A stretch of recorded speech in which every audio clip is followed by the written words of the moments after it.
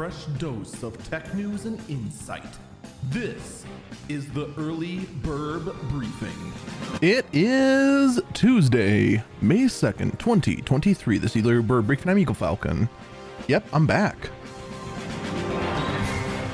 I tried to get out at as many channels as I could what was going on, but I got COVID.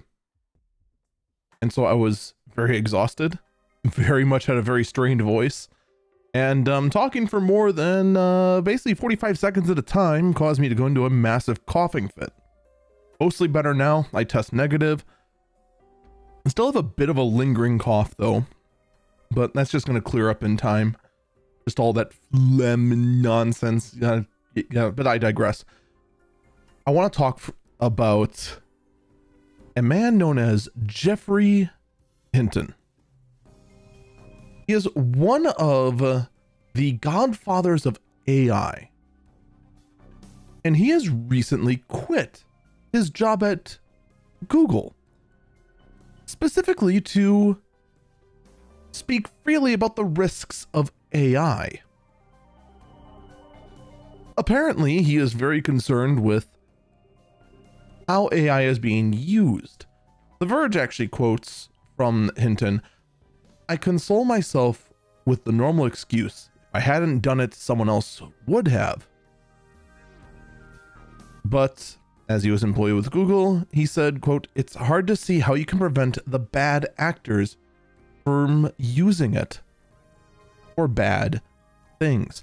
And we're already starting to see exactly this.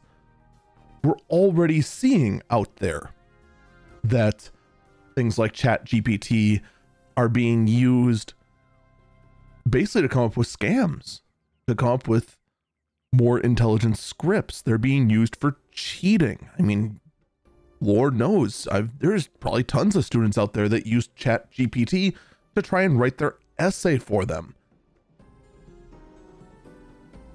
I'm willing to bet that there's plenty of other ones. We have, of course, that horrifying scam that's out there using voice cloning AI to try and have a loved one's voice being mimicked, used for targeted scams. And of course, it's only a matter of time until AI is used for political gain.